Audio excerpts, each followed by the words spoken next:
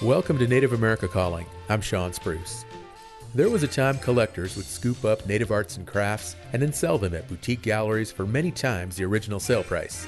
Things have improved since then, but what if native artists benefited from the increasing value throughout their lives? That's a concept getting some attention in Canada and could be a model for adequate compensation for artists going forward. We'll look at ways native artists are protecting the value of their work. Coming up after the news.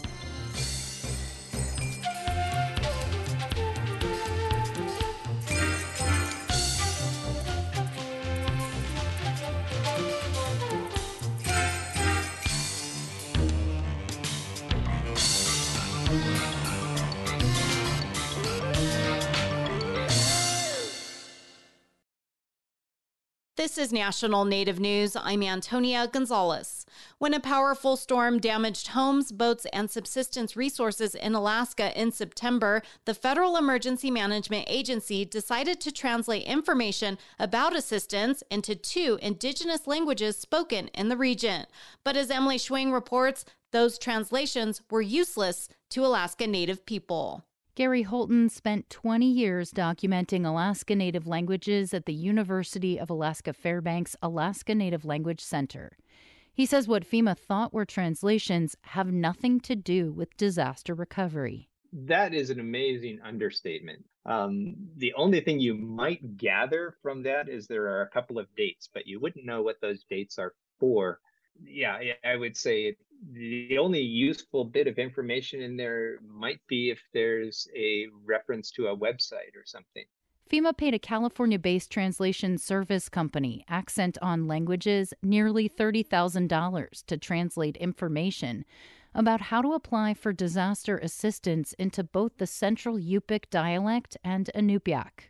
At least 6 different documents that were supposed to be translated were actually just a mishmash of phrases and lines, lifted directly out of a more than 80-year-old book of indigenous folklore and language spoken in Far East Russia. Tara Sweeney served as the Assistant Secretary of Indian Affairs under the Trump administration. Her great-grandfather created the Inupiaq alphabet. It's a problem for underrepresented minority communities if this is the type of information that's being disseminated and people can't even understand it. Services to American citizens are being denied, especially in time of need. That is egregious. These documents were supposed to offer information on how to apply for financial assistance to people whose homes were damaged and who lost subsistence fishing and hunting equipment, as well as the foods they'd been storing for winter. Sweeney says the documents are insulting. There's a lot of that historical trauma of being beaten in schools because they were speaking, their indigenous language, which is why there's a generation of us in Alaska that struggle with fluency. After the agency discovered the mistake, FEMA removed the mistranslated documents from its website. The agency also hired an Alaska-based company to continue the work.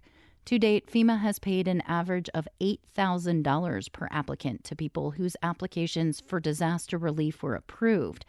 To put that into perspective, the agency paid the original translation service, California-based Accent on Languages, more than 3 times that amount.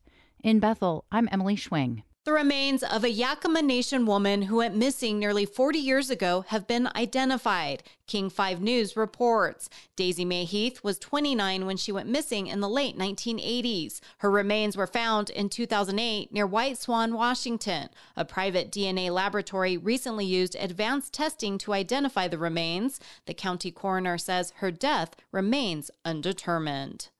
Lakota actor Mo Brings Plenty is among presenters for the 80th Annual Golden Globes, taking place in Los Angeles Tuesday night. Brings Plenty is well known for his self-titled role in the television series Yellowstone. The awards recognize excellence in film and television. The ceremony airs live on NBC and streaming on Peacock. I'm Antonia Gonzalez.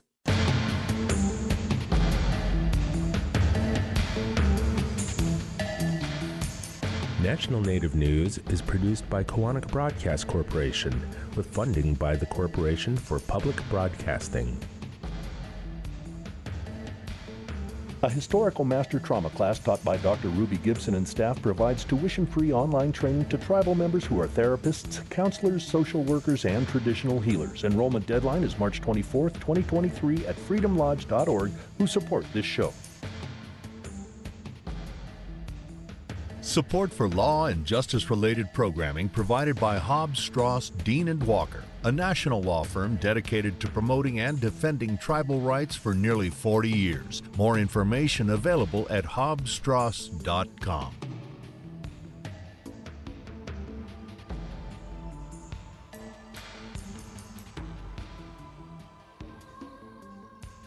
Native Voice One, the Native American Radio Network.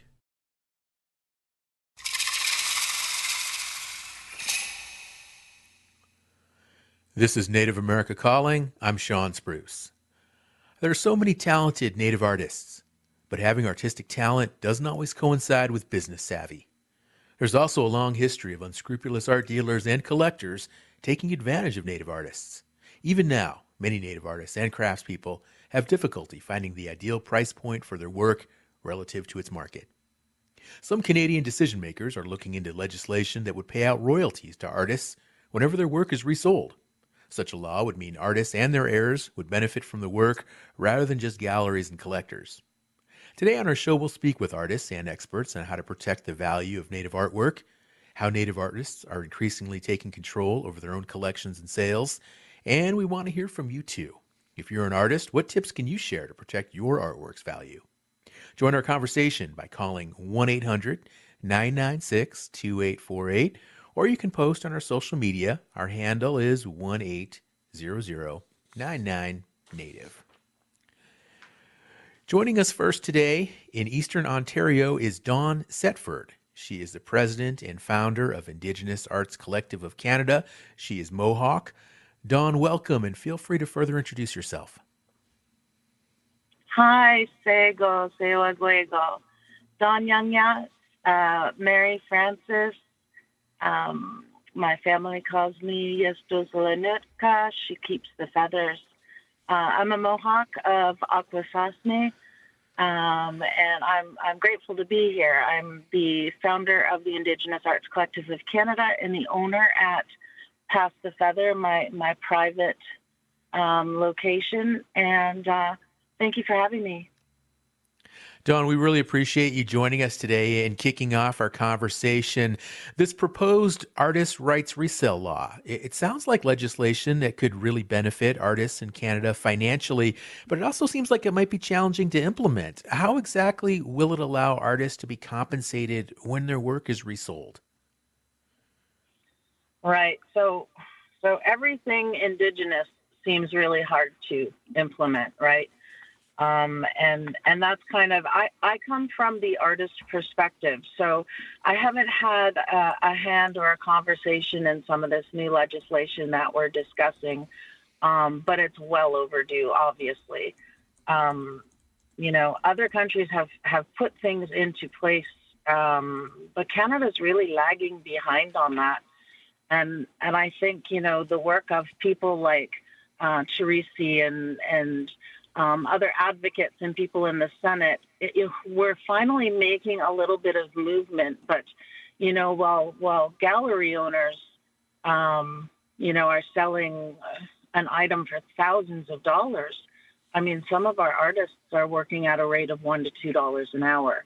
But they're excited, you see, and that's the I guess the human perspective of this is that artists are so incredibly excited and flattered to think that a gallery would be interested in their work.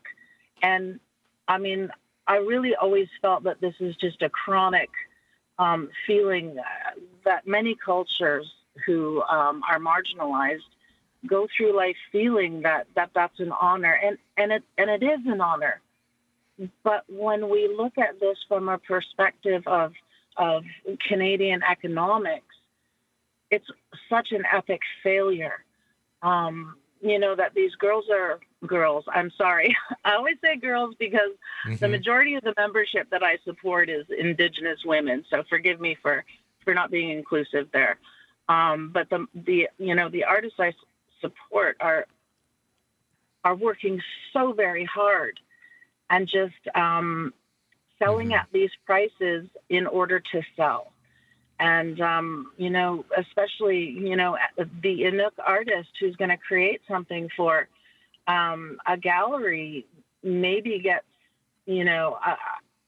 I don't even know what it is, but maybe an eighth of a price. And then someone else comes in and buys that item for thousands of dollars. Right. And Dawn, I'm sorry, I want to ask because that story, an artist working really hard. You described some folks earning when it breaks down to like $1 to $2 an hour for the time and effort that it goes into producing a piece.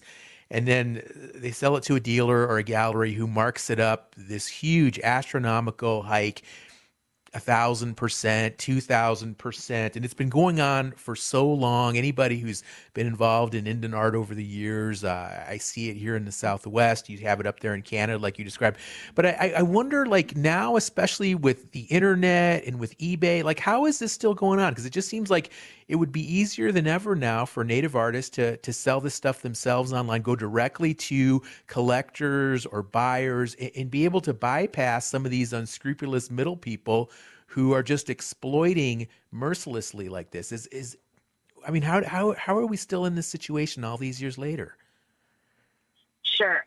And it is a real important question, but I really aim from a perspective of the person in front of me. So I guess I'm coming from, the person at the kitchen table who is creating something that is going to be so embraced by non-Indigenous consumers and resellers.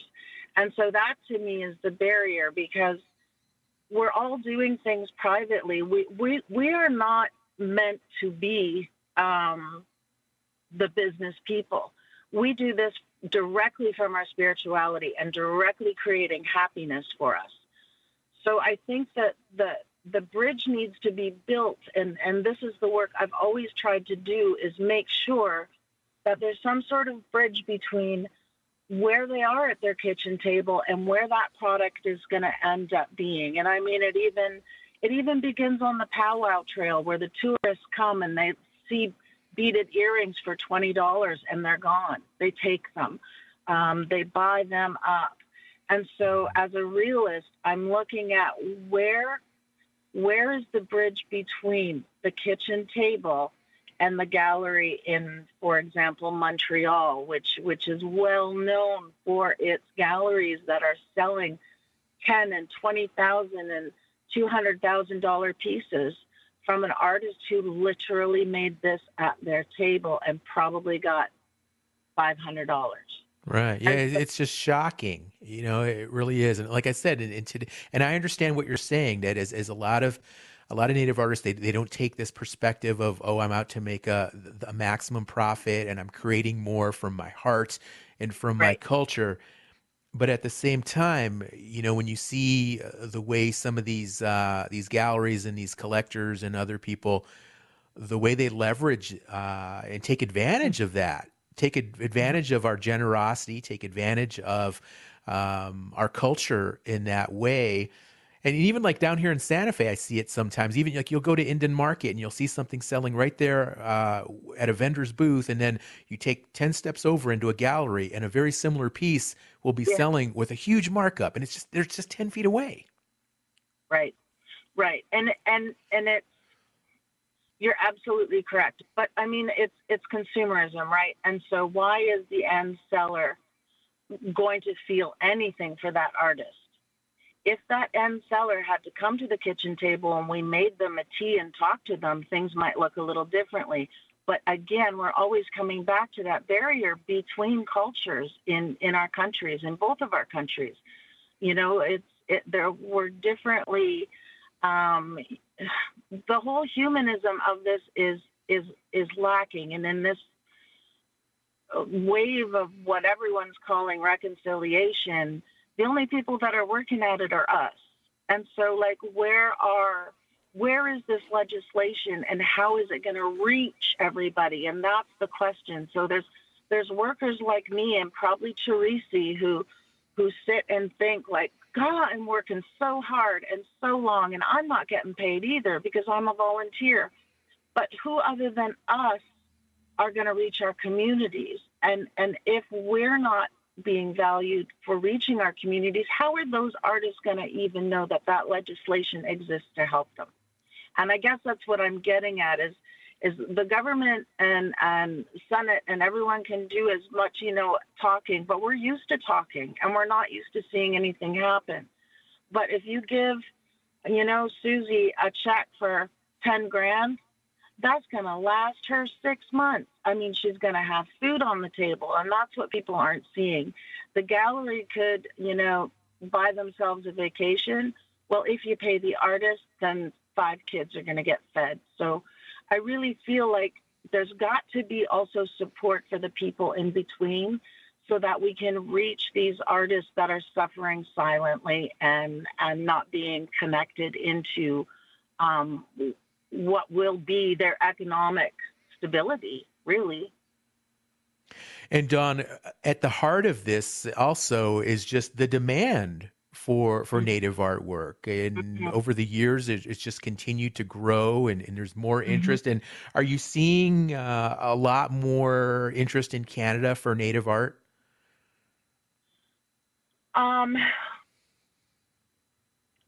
I don't know that I can really speak to that.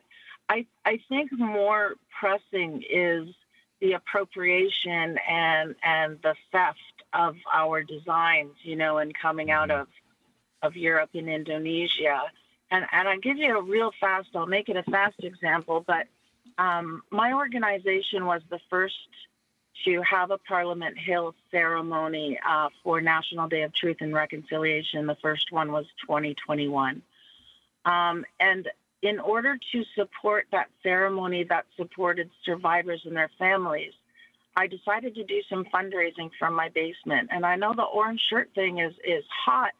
And last year it was outrageous, the amount of, and still now, the amount of orange shirt products that are coming out of Indonesia and the billion-dollar market that they've created. But again, long story short, Dawn, I'm sorry. Do me a favor. Just hold that thought. We do have to go to break, but I definitely want to allow you to finish this story about this market. So, folks, we're talking about Native art and how it's sold and how it's purchased. And if you want to join our show, give us a call. We'll be right back.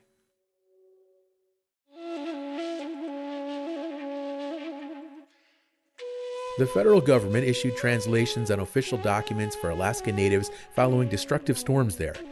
The trouble is, the text is indecipherable for those it was intended to help.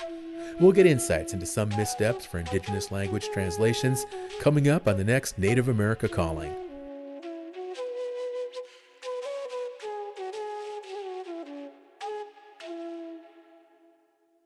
Thank you for listening to Native America Calling. I'm Sean Spruce. We're talking with artists and experts about protecting the value of their artwork. If you have tips or questions, give us a call, 1-800-996-2848. Do you know of any notable artists who have never benefited from the true monetary value of their work?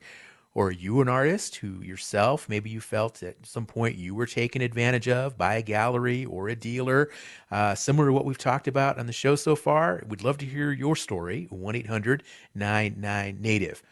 Also, if you've listened to our show, if you had a chance last week to hear our show about Native pro wrestlers, I hope you enjoyed the conversation. Here's feedback we received on our website from one interested listener named Dawn Arnich. The Eastern Band of Cherokee had a wrestler, Johnny Eagle. You can find old videos from the 90s of him wrestling in the Southeast. He was also the tribe's youngest fluent Cherokee speaker.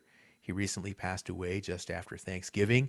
He was part of a trio, NWA Natives with Attitude. Thanks for that comment, Dawn. And for those of you that missed our show, Inside the Ring, Native Pro Wrestling, you can find a recording in the Archives tab at nativeamericacalling.com. Let's get back into our conversation regarding Native artists and their artwork. And we're speaking now with Dawn Setford. She's up in Eastern Ontario. Dawn, before break, you were telling us a story of how Native artists can be exploited. Please continue. Yeah, thanks so much. I was just referring to the horrible appropriation of our designs and creating orange shirt, billion-dollar businesses. But that was leading into me fundraising for our first National Day of Truth and Reconciliation on Parliament Hill in Ottawa, where I'm kind of a one-woman show, and in my basement, orange shirts were coming out, and I created my own design. I offered it, I sold it in order to raise funds for this event on Parliament Hill.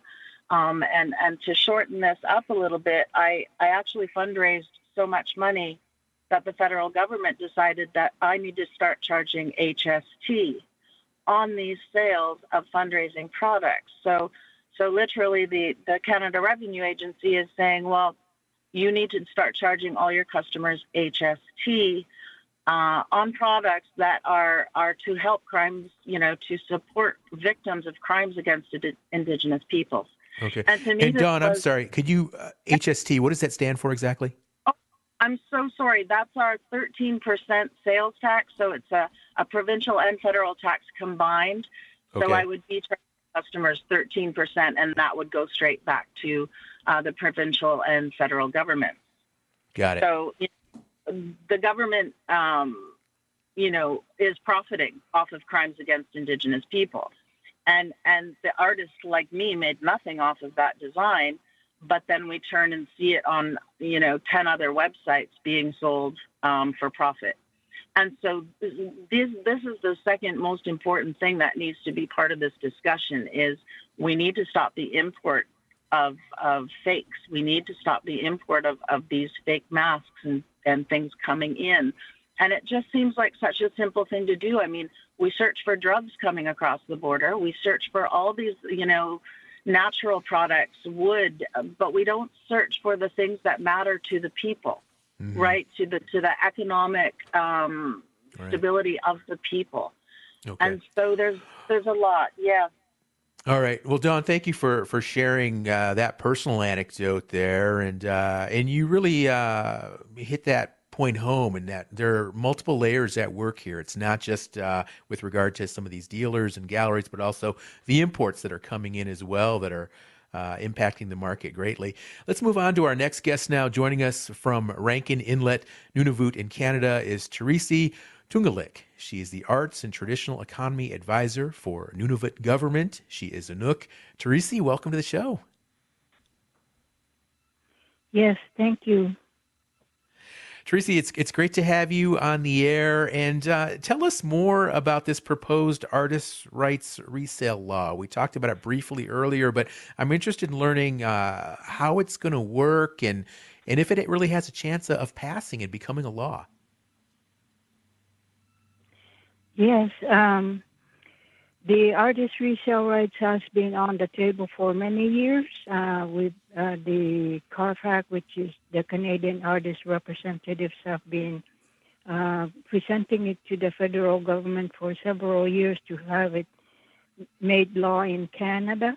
And if it does become law in Canada, what would happen is that through the art institutions such as art galleries, museums, and auction houses, if Inuit art or any Canadian art were to be resold through these institutions, then if it's sold for $1,000 or more, then the artist would get a royalty payment of 5%.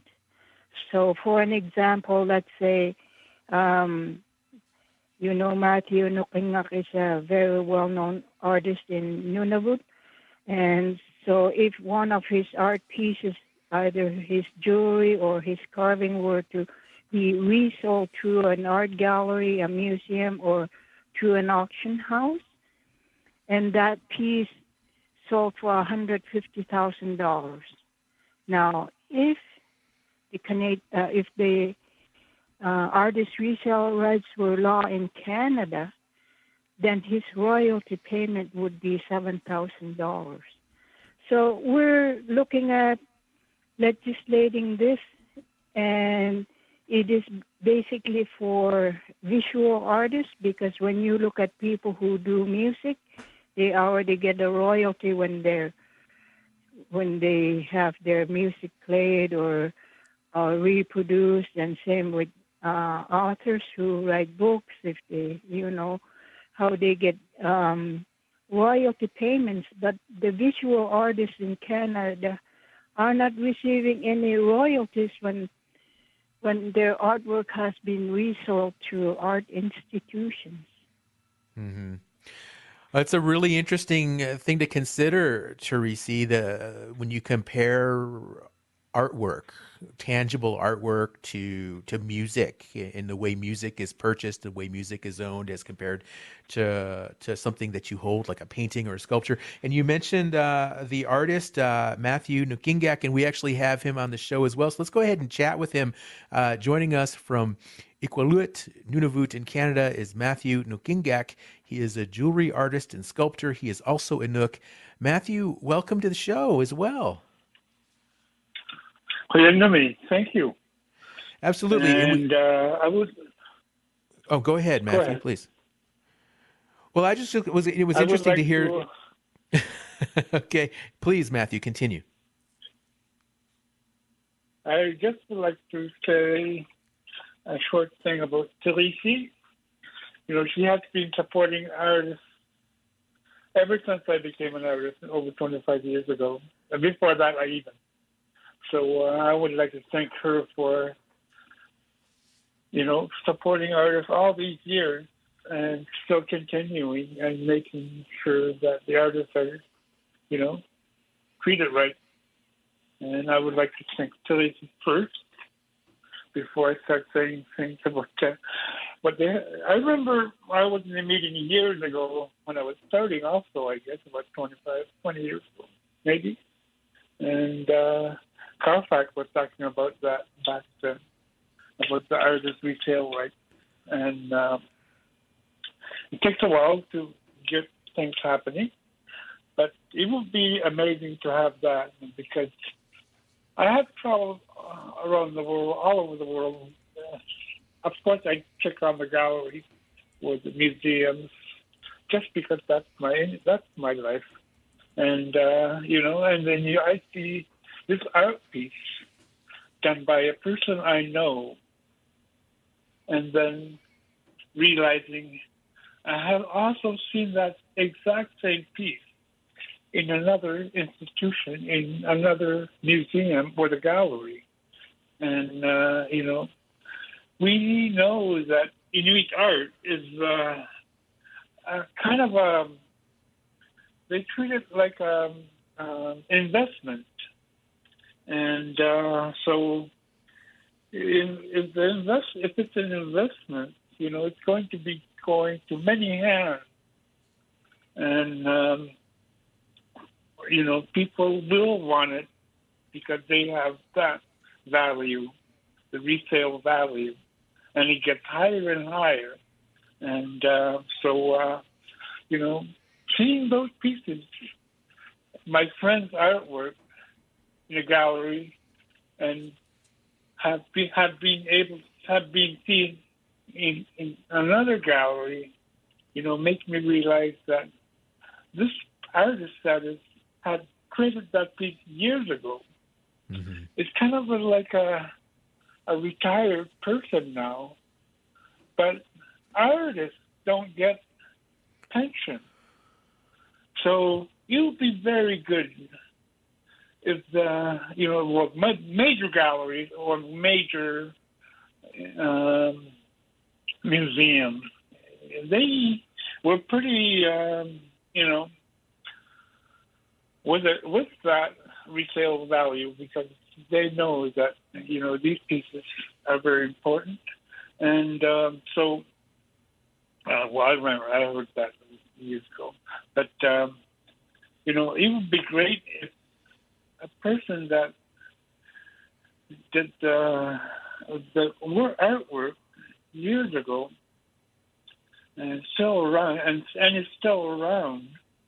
And sometimes it happens with the kids, their kids also. But really, just a little bit, and just said 5%. So if they can get some of that, that would be amazing. Yeah, Matthew, absolutely. I mean, 5% could be huge. And like the example that Teresi gave earlier of a $150,000 piece, it'd be a $7,000 royalty payment. I mean, it could just make a huge difference. And really appreciate you coming on the air today, Matthew, and sharing your experiences as a jewelry artist and a sculptor. And let's go back to Teresi now. And Teresi, tell us a little bit more about the art economy in Nunavut. It sounds like it's a really, really strong market.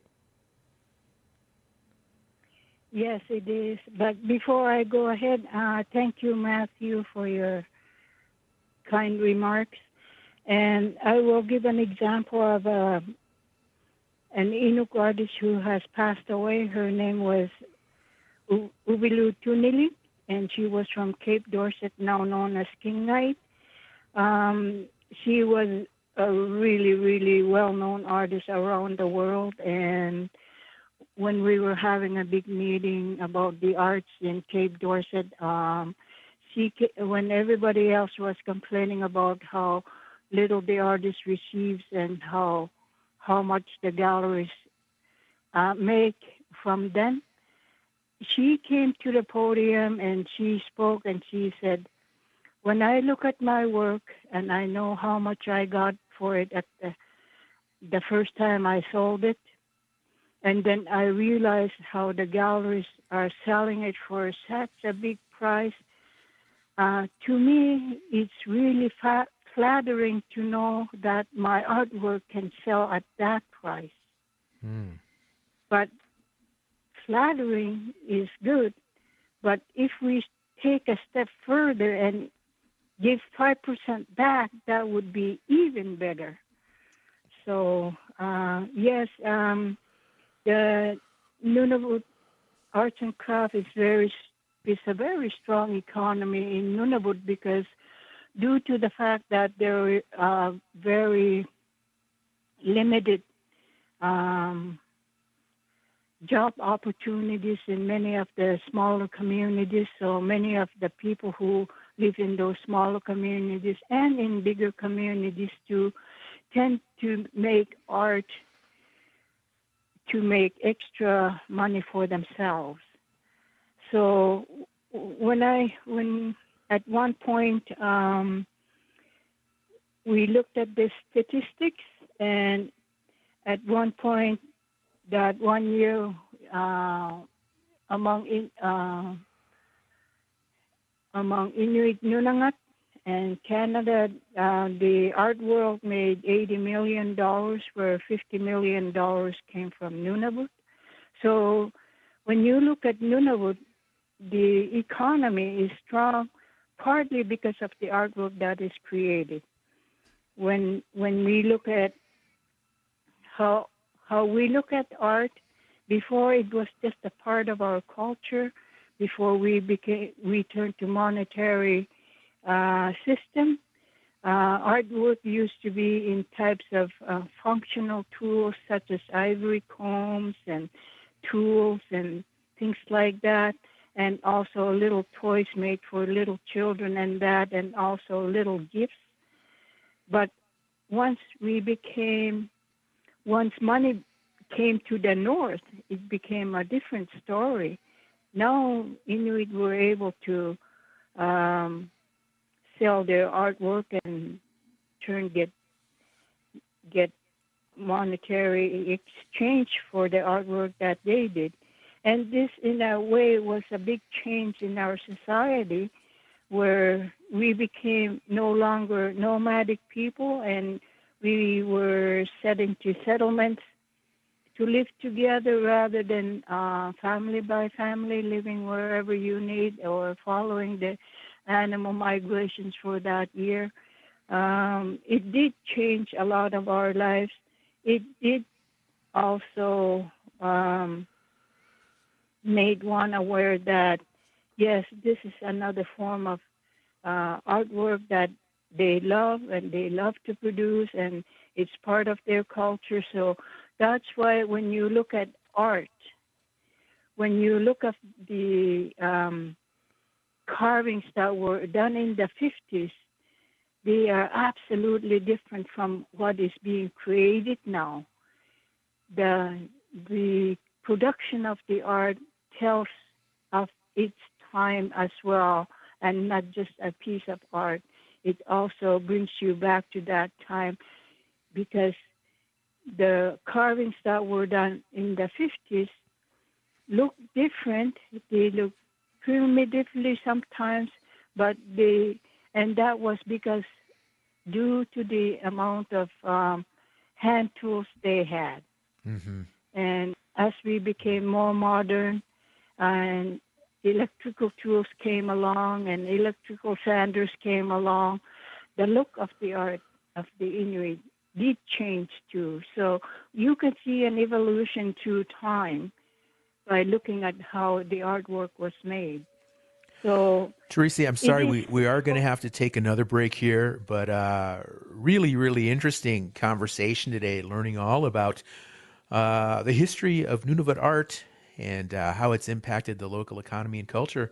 Give us a call, 1-800-996-2848. Are you a Native American healthcare provider, recovery counselor, social worker, domestic and sexual abuse advocate, or traditional healer working in Native American communities? Dr. Ruby Gibson will begin a 6-month advanced immersion in healing historical trauma.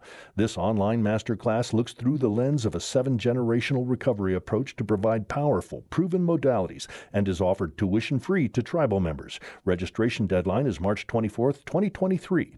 Info at freedomlodge.org, who support this show. You're listening to Native America Calling. I'm Sean Spruce. Still time to join us. We're talking about protecting the value of Native artwork.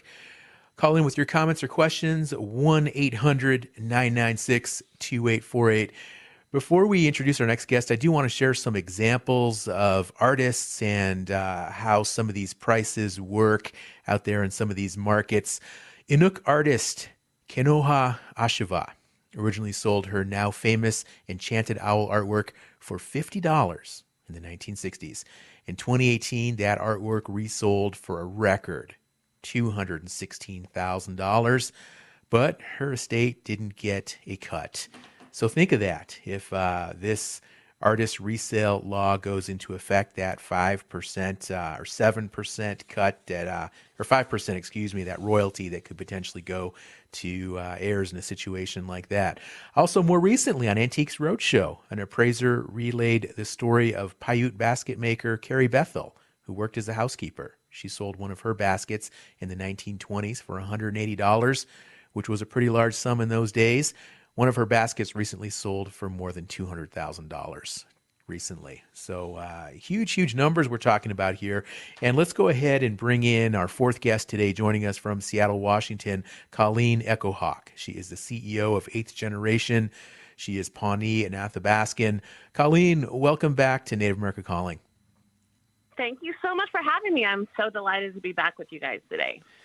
Absolutely, Colleen. And just hearing, these stories, it's heartbreaking what some of these artists are being paid for their work. And earlier we heard Teresa use this analogy of comparing music rights and how music is sold, and even every time a song is played, that artist has to play the song or pay the songwriter and things like that, these royalties. And she compared that to artwork and how it's not the same. Is that a fair comparison to compare art and music like that, or is it more apples and oranges? I think it is fair. I think as we come into, a reckoning of the real equity and fairness that we need to have in the Native art world, then I do think it is a fair comparison. But I think that it's going to take a little bit of time to get there. There's just been so much cultural appropriation and, big companies making a lot of money on Native art and design for a really long time now.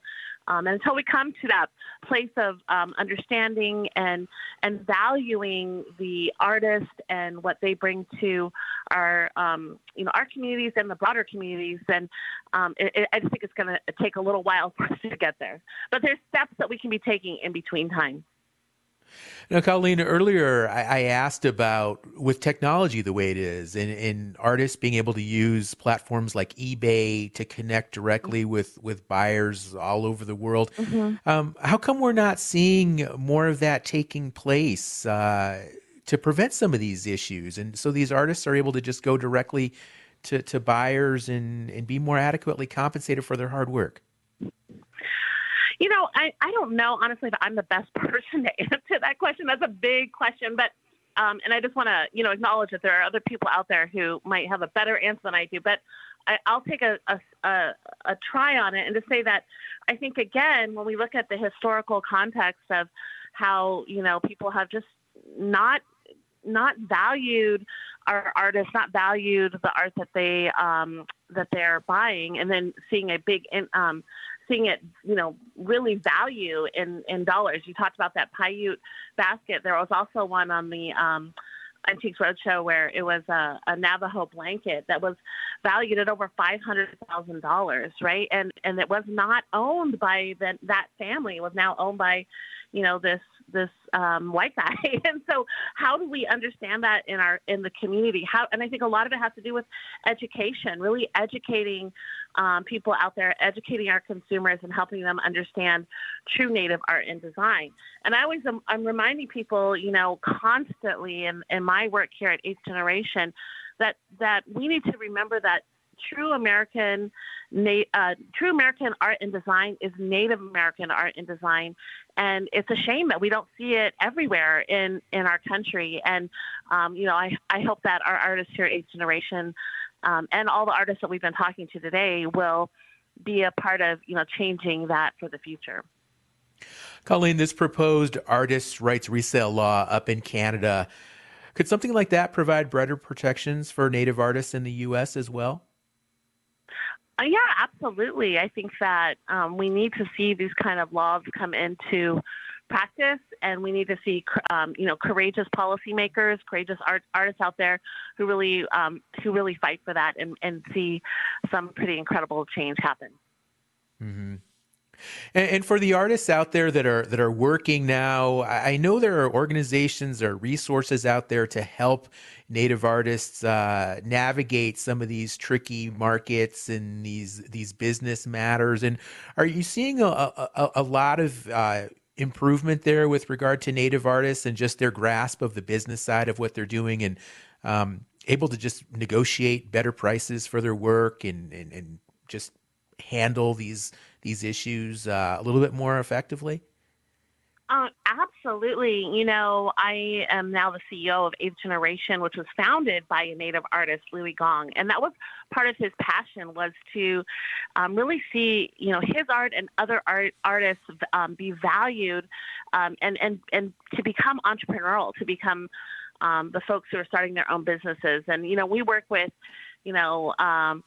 Sarah Agaton Howes out in Ojibwe country, and with John Pepion and Blackfeet, and we see these artists who are, have very successful businesses, and it's a beautiful model, and we're seeing just incredible amount of entrepreneurship and business acumen coming out from these Native artists, and I think the future looks really bright for them. I'm super excited to see what happens in the future.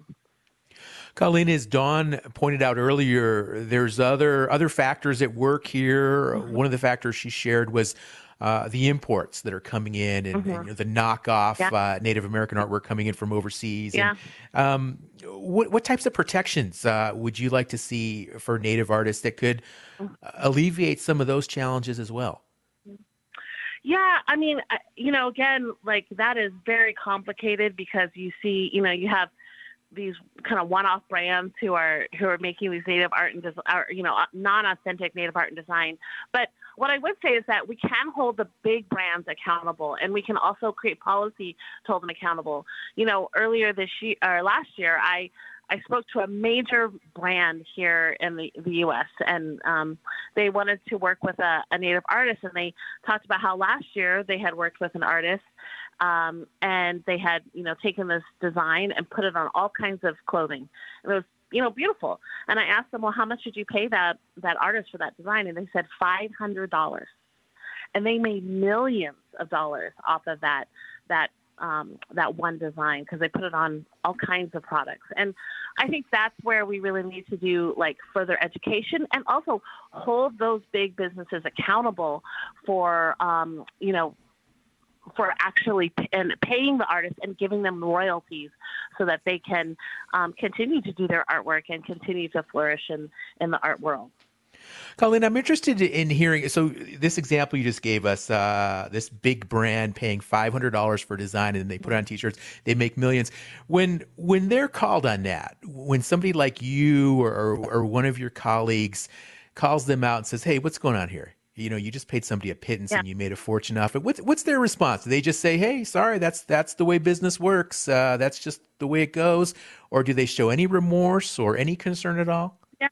Yeah, well, I mean, I immediately said to them when we were chatting, I was like, listen, like, we will never, like, have one of our 8th generation artists, like, work in that manner. Like, we give our artists much more upfront, and then we also give them royalties, and we would, demand that you do the same. And they immediately backed off, and they apologized, kind of. They're like, yeah, sorry, that's not going to work. But it wasn't, to me, a true apology. Like, I want them to feel remorse about what they are doing. And so that particular brand, they did take a step back and they said, we're going to be reevaluating our practices, because I told them what we do. I was like, yeah, that is just incredibly wrong what you're doing, and you're harming our communities and harming this artist by not giving them, royalties for all of these products that you make. Because they did like, not just t-shirts, they did these beautiful like long sleeve shirts, and they put it on water bottles, and they put it on bags, and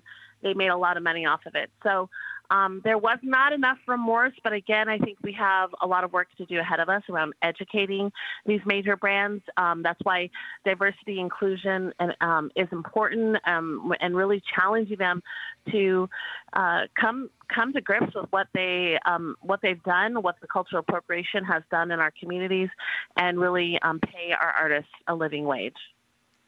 Now, going back, Colleen, to this proposed artist resale rights law, and I suggested that it could be challenging because I'm thinking every time a piece of artwork is resold, the artist or their heirs would receive this royalty. But it seems like that'd be really tough. I mean, it could be decades in between sales, and just how would they be able to keep track of all that information and enforce it and keep everybody in line? Yeah, I mean, I think you're absolutely right that it would be really hard, and that it would be hard to keep track of things. But I think that it's the right kind of step, that if we don't make these sort of steps and challenge the systems that have been oppressing our artists and oppressing our communities, then we're not going to see change happen. And so personally, I love having a big vision and a big dream and saying, this is accountability. This is where we should be at. And, things are hard. There's a lot of hard things in this world, right? But we find ways to deal with them, and we find ways to make things right. And so I love the idea. I think it's bold, it's visionary, and it shows a lot of courage. And I think that's the future. Now, some of it, too, it's interesting to think of the cultural context, because we heard Teresi talk about that one artist that she knew who was flattered to find out that her artwork was selling so much at the gallery. And Teresi suggested, but look beyond that. Like, yeah, it's great to know that your work is so sought after, but when somebody is profiting so much off of your hard work and your effort. And so what can we do, Colleen? Because obviously, we don't want to lose the integrity of what we do as Native people. We don't want to lose that passion. We don't want to just turn into a bunch of, just money-grubbing people out to just eke out every last dime of profit out of every piece we make. But at the same time, we need to protect our interests. And where as Native people do we find that balance between being profitable and being good business people, but also being true to our craft and our culture and our artwork? Yeah. Yeah, I love that story, and I know people like that who are just like, wow, that's amazing. People like my artwork, and they also are, in the Native community, we have very generous people. I come from potlatch culture out in Alaska. It's like, we're giving away everything, and it's beautiful, and I think it should be a model for the non-Native community to be looking at. But we also have to recognize that there's, we have a lot of hard things in our communities. We have, people who don't have enough housing, and we have, areas where we want, our tribal governments are saying we want improvements. We want to see some, prosperity in our communities. And so I think it's a fine balance, and I think it's an individual experience as well. Some individuals are like, that's okay. And I honor that in them. And then there's others who are like, I want to be really entrepreneurial, and I want to have business. I want this to be my business in my life. And we honor that as well. So it's one of those kind of both and answers, because we honor the individual experience and their individual desire for what they want to do with that art. Well, Colleen, it sounds like Eighth Generation, your organization, has found a solution in that you pay Native artists a fair price for their designs. And what does it take to do that? And can other organizations do that as well? Could you scale that up? Oh, absolutely. We hope that people look at what we've done here at Eighth Generation, and again, founded by Louis Gong and owned by the Snoqualmie tribe. We hope that other people really see this as a model that can be replicated, because it is a beautiful model. It's so fun and cool. I've only been here a year, and getting to know how the business works has been really inspirational. We work with artists from around the country.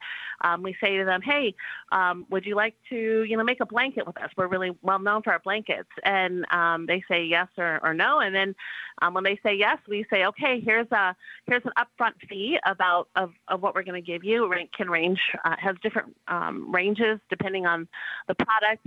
And then we give them a royalty. So for as long as we sell that product, we're going to be giving them a royalty, and they're going to be continuing to gain a profit from that piece of artwork. So it's absolutely a sustainable model. We're one of the fastest growing Native-owned businesses in the country. We're working with major brands this year to bring Native art and design into people's homes, and we're really excited about the future. And we're excited about bringing that prosperity to our artists and letting them, share that with their communities. And the other idea that we talked about as well is just artists going directly to buyers and using platforms like eBay. And earlier I might have made it sound like, oh yeah, you just set up an eBay account and it's easy, but it's not really easy, right? I mean, you've got to focus on it. That takes time as well. It takes time away from when you're working on your artwork, and you've got to have that savvy to know how to manage those websites and social media. So what can be done to help folks on that side of it? Well, I appreciate you pointing that out, because it can be hard. It can be hard to get out there and know how to ship things out and know how to handle bringing, payments. And I think that what Louis Gong did at Eighth Generation was really kind of give we're kind of almost in some ways like a co-op, where we will work with that artist, and then we'll ship it, and we will bring the payment in, and we can, issue them a check at the end of the year, issue that artist a check at the end of the year, and they don't have to go through the hassle of that. But I also really encourage anyone out there listening who is interested in pursuing art as a business, that they should go for it. That even though there are challenges, like learning these systems can be challenging, they're not too difficult. And I know the brilliance of our Native artists out there, and they can absolutely find ways to bring their art into the community and really profit from it. We absolutely have some of the most brilliant people in our communities, and I know that they are very capable to do it. Well, this has been a really thought-provoking conversation on protecting the value of Native artwork. I want to thank all of our guests today. And to our many listeners, please tune in again tomorrow as we take a look at some federal government language translation for Alaska Natives that missed the mark. Until then, thank you for listening. I'm Sean Spruce. Close to half of American adults have high blood pressure. Of those, about 75% don't have it controlled. Chief Medical Officer at the Zuckerberg San Francisco General Hospital, Dr. Luke John Day. Have your blood pressure measured yearly by a healthcare professional and regularly monitor it at home. The American Heart Association has developed the Get Down With Your Blood Pressure campaign using music and dance. Learn more at heart.org/HBP Control. They support this show.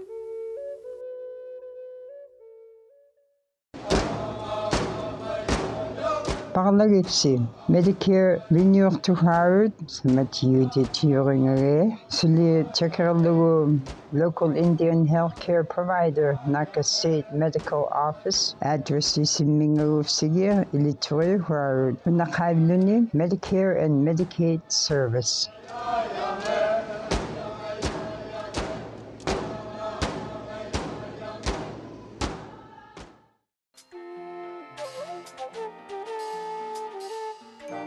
Native America Calling is produced in the Annenberg National Native Voice Studios in Albuquerque, New Mexico by Koahnic Broadcast Corporation, a Native nonprofit media organization. Funding is provided by the Corporation for Public Broadcasting with support from the Public Radio Satellite Service. Music is by Brent Michael Davids. Native Voice One, the Native American Radio Network.